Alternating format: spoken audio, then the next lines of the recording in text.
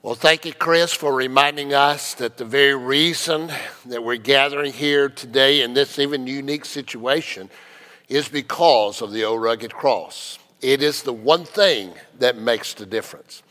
Well, today is Palm Sunday, so I would love for you to take your Bible and turn with me this morning to the 21st chapter of the Gospel of Matthew as we return to that passage of Scripture, as we do on this Sunday each and every year, that we call the triumphant entry of Christ. While you're turning, I want to take a moment to kind of set this up for us. Jesus has his eyes set on Jerusalem because the time had come for the very purpose of his coming. A purpose that Paul reminds us in Ephesians, his letter to the Christians in Ephesus, was determined before the Lord even laid the foundations of the world. The purpose was this, that he, Jesus, who knew no sin, would become sin for us so that in him we could be made the righteousness of God. And so in this passage of Scripture, Jesus' heart is set on Calvary. As he is moving towards Jerusalem, he's riding on a young colt that the disciples had borrowed by his instructions, and a great crowd began to develop around him. The Scripture tells us that they were laying their coats down in front of him. They were laying palm branches down in front of him. In other words, they were more or less treating him as a king without even realizing that he truly was the King of Kings and the Lord of Lords. But obviously in their heart, in their mind, in their life, they knew that there was something incredibly special about this one called Jesus. And there was a lot of energy that was in that crowd as well. A lot of excitement. The Scripture says that they were exuberant in their celebration. And they were shouting out. And the Scripture tells us in Matthew 21 and in verse 9 that they were shouting out, "Hosanna to the Son of David. Blessed is he who comes in the name of the Lord. Hosanna in the highest." As I was trying to use a little sanctified imagination in terms of recreating this scene in my own mind, I began to think of the excitement and energy that they had would be something similar to the excitement and energy among fans when their football team would score the winning touchdown in the last seconds of a ball game. For instance, for my Clemson friends, it was when Deshaun Watson hit Hunter Renfrow in the end zone to beat Alabama and to win the national championship. Or all of my fellow Gamecocks, that play that we now call the fade, when Eric Kimry threw that pass to Jamel Kelly against Mississippi State, the last seconds, and he caught it to win. That type of excitement and that type of energy cannot not be expressed. You're going to express it. And this is what was happening in the lives of these people as they were gathered around Christ. There was this level of excitement and energy and celebration because something had radically happened that had brought that up into their life. And they were expressing it. They could not share what was going on in their heart. Well, as I recreated that scene in my own heart and mind, a simple question came up. Why? And so I asked the Lord to just show me why these people had gotten to that point. And here's what he revealed to me, and I want to share it with you. Here's the word he gave to me to share with you today. First of all, he revealed to me that this was a time of darkness for them. For instance, when you look at their life, just in terms of society itself, they were living at that time under the Roman rule. And the Roman Empire in that day and time was obviously one of the most brutal, one of the most oppressive empires. Daniel, in his prophecy and talking about the coming Roman Empire, talked about it as being dreadful and terrifying, that they would go forth to just to destroy and to devour people. And so they lived under this force of power and this force of fear every day of their life. And so just from a society point of view, they were in a time of darkness in their life. But then the Lord revealed to me another thing. Not only that they lived under Roman rule, but they also lived under religious rule. Now we're talking about God's people, the God of heaven and of earth. We're talking about the people that we generally refer to as the chosen people. And they had special spiritual advantages that a lot of other people didn't have. For instance, think about it with me. They had, first of all, the Torah, the law of God. Sometimes it's referred to as the law of Moses because God gave this to them through Moses. But this was the thus saith the Lord. And the Torah involved incredible principles of life, wisdom in terms of precepts of how to live life, promises he had made to them that they could embrace by faith. And so here they were with the Torah, the law of God. And with that, not only the Torah, but they also had the teachings of the prophets as well. Prophets that were given to them by God to proclaim the word, to encourage them and to edify them, but also explain to them what the consequences were if they did not follow the law, did not follow the Torah, and also to promise them, to prophesy that there was a coming Messiah, a Messiah that would ultimately be their deliverer. And so they had the Torah, they had the teachings of the prophet, and they had the temple. And the temple was a place where God literally, in the innermost court of the temple, would manifest his Shekinah glory. And so here you have incredible spiritual opportunities with the Torah, the teachings of the prophet, and the temple, a place where they could express their faith and their trust in God. And yet something was missing. Something was wrong. They had an elaborate religion, but they were missing the one thing they needed the most, and that was a relationship with the God of the Torah and the teachings of the prophet and of the temple. Jesus expressed their spiritual condition for us over in Matthew chapter 15. Let me share that with you. Matthew chapter 15 and in verse 8. And this is what he said about the people that he was there ministering to. He said, this people, and he's quoting, by the way, the prophet Isaiah himself, but he said, this people honors me with their lips, but their hearts are far away from me. And what God wants of us most of all is our heart. Oh, they had religion. They had elaborate religion, the most elaborate religion of that day. But they had put their faith in their religion, not in a relationship with the God of their religion. And so they actually were living in spiritual blindness, which would mean spiritual darkness. So this was a time of darkness for them. Both because in society they lived under Roman rule, but also spiritually because they lived under religious rule, and they desperately needed a deliverer. Well, then came Jesus. And this time of darkness became a time of deliverance for them. Jesus radically impacted their lives. Think about it with me for a moment. He impacted their lives, first of all, because he enlightened them with his messages. He brought them three things. As he began to share the word with them, he brought them, first of all, he brought them light.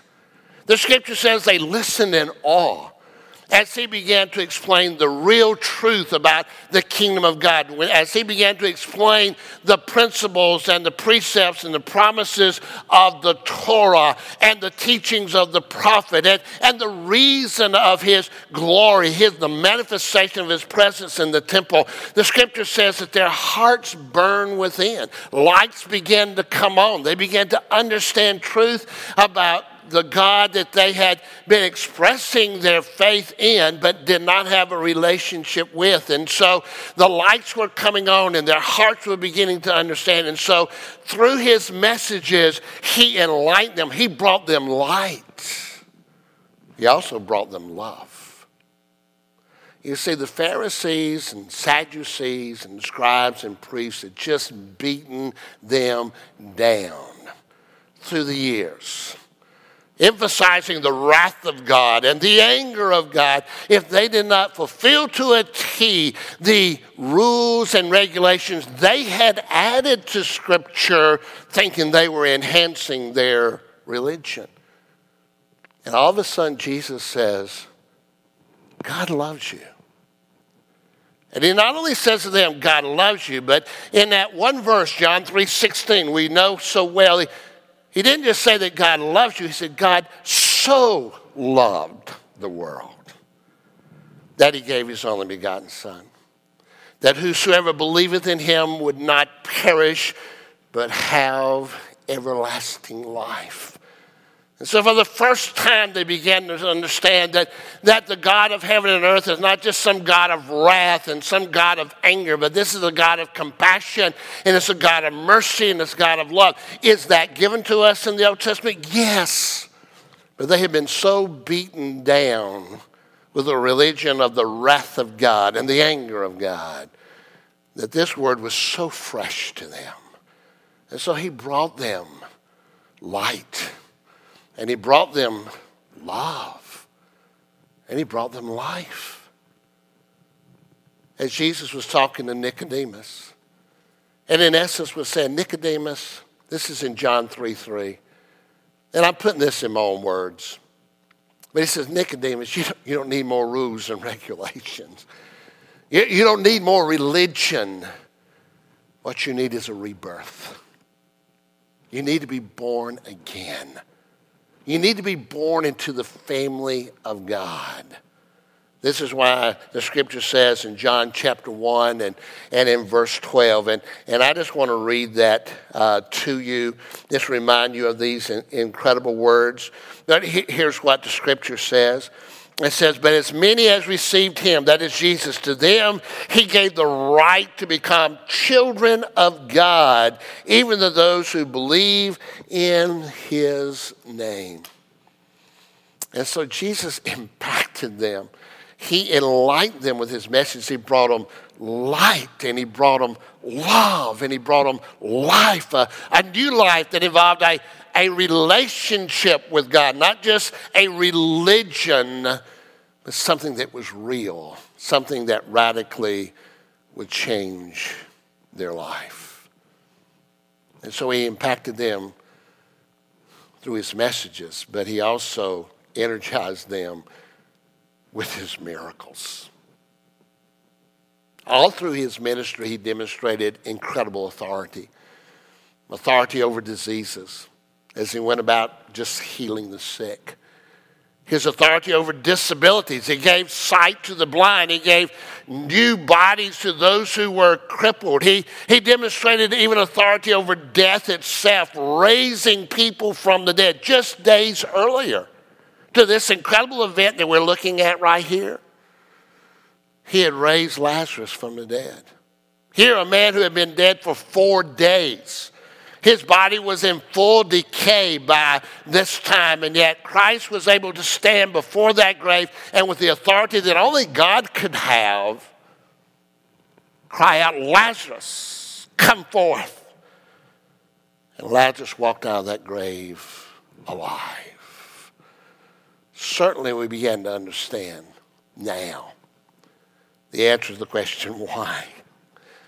They had been so impacted, enlightened by the messages of Jesus and energized by the miracles of Jesus that they began to understand this man must be the Messiah, our deliverer. And we see that in their words when we go back to our text and they're crying out, Hosanna to the Son of David, Hosanna in the highest. That word Hosanna means rescue, it means save, it means Savior. In other words, they were declaring, you are our Savior. You are our rescuer. You are the Messiah. You have come to deliver us.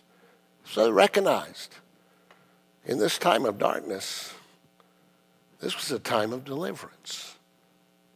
And they were right. But did they understand that he had come to deliver them from their sin? That was the question. And whenever there is a time of deliverance, this was also going to be a time of decision. Not just for them, but it's always a time of decision for us as well.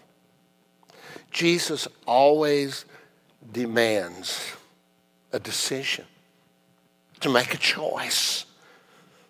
Not just half-hearted choice, that's not acceptable. Not sort of making a commitment to him, that's not acceptable. But he does demand a choice. You might remember Joshua stood before all the people of Israel there in the land of promise, and he declared to them, it's found in Joshua chapter 24 and in verse 15, and it said, choose you this day whom you're going to serve. And then he answered that in the latter part of that verse by saying, for me and my house, we choose to serve the Lord.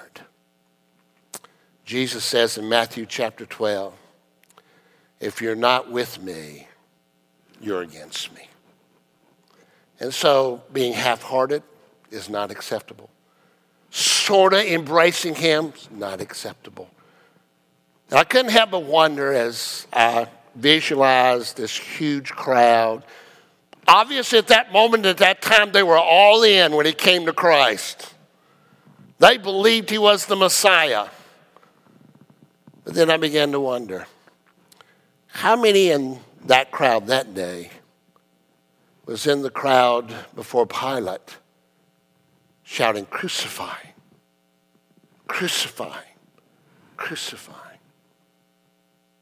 How many in that crowd that day maybe were part of the crowds that Jesus spoke to after his resurrection? I began to wonder, how many in that crowd that day maybe were part of all those on the day of Pentecost, when God opened up heaven, he poured out his Holy Spirit, and Peter proclaimed that incredible word about Christ.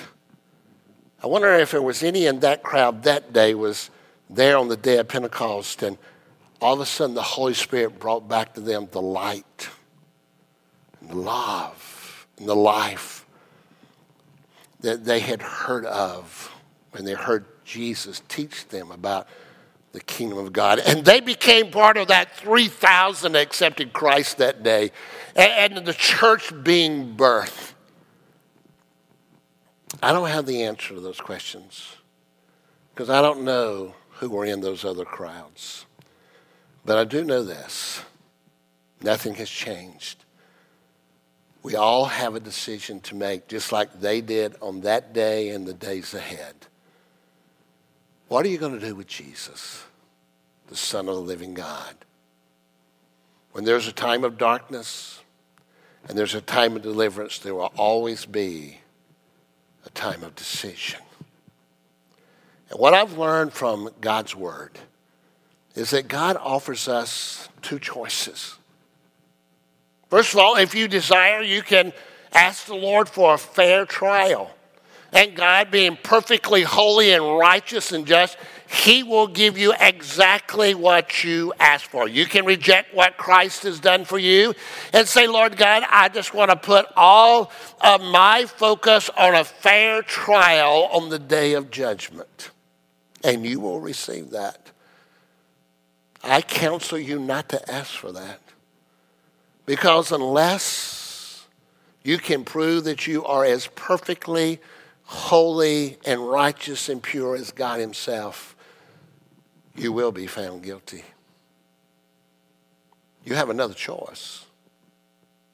You can accept a full pardon. You don't have to ask for a fair trial. You can accept a full pardon that is offered to you by Christ. That's the very purpose. That's why his eyes were set on Jerusalem. His heart was set on Calvary. That's why the old rugged cross makes the difference. It's because God offers a full pardon to whosoever will believe in him. That is, commit their life to him by receiving him as their personal Lord and Savior. And when we do, when any man, woman, boy, or girl takes that step and receives Christ, he begins that day to continually pour into your life his light and his love and his life. And so on this day, even in the uniqueness of our situations, even in the midst of this crisis, there's still this truth. Jesus Christ is the Savior of the world. He can be your deliverer. And I hope you will choose him today if you have not to this point. Let's pray. So, Father God, we thank you afresh and anew just for the depth and the height and the width of your love. Thank you, Lord Jesus, that you came to fulfill that purpose and nothing was going to lead you astray, because this was determined before the laying of the foundations of the world. Lord Jesus, thank you that you are willing to be that perfect atonement, eternal atonement for our sins. So, Lord God, through your word, to everyone, Lord, that is listening even now, if they have not taken that step, oh, Lord, right there in their home, wherever they may be, speak to their heart, Lord. And may this day, in this unique situation, be a day of deliverance for them forever, receiving you, Lord Jesus, as their personal Lord and Savior. And we thank you. In Jesus' name, amen. God bless you, and may God's favor be upon you this coming week.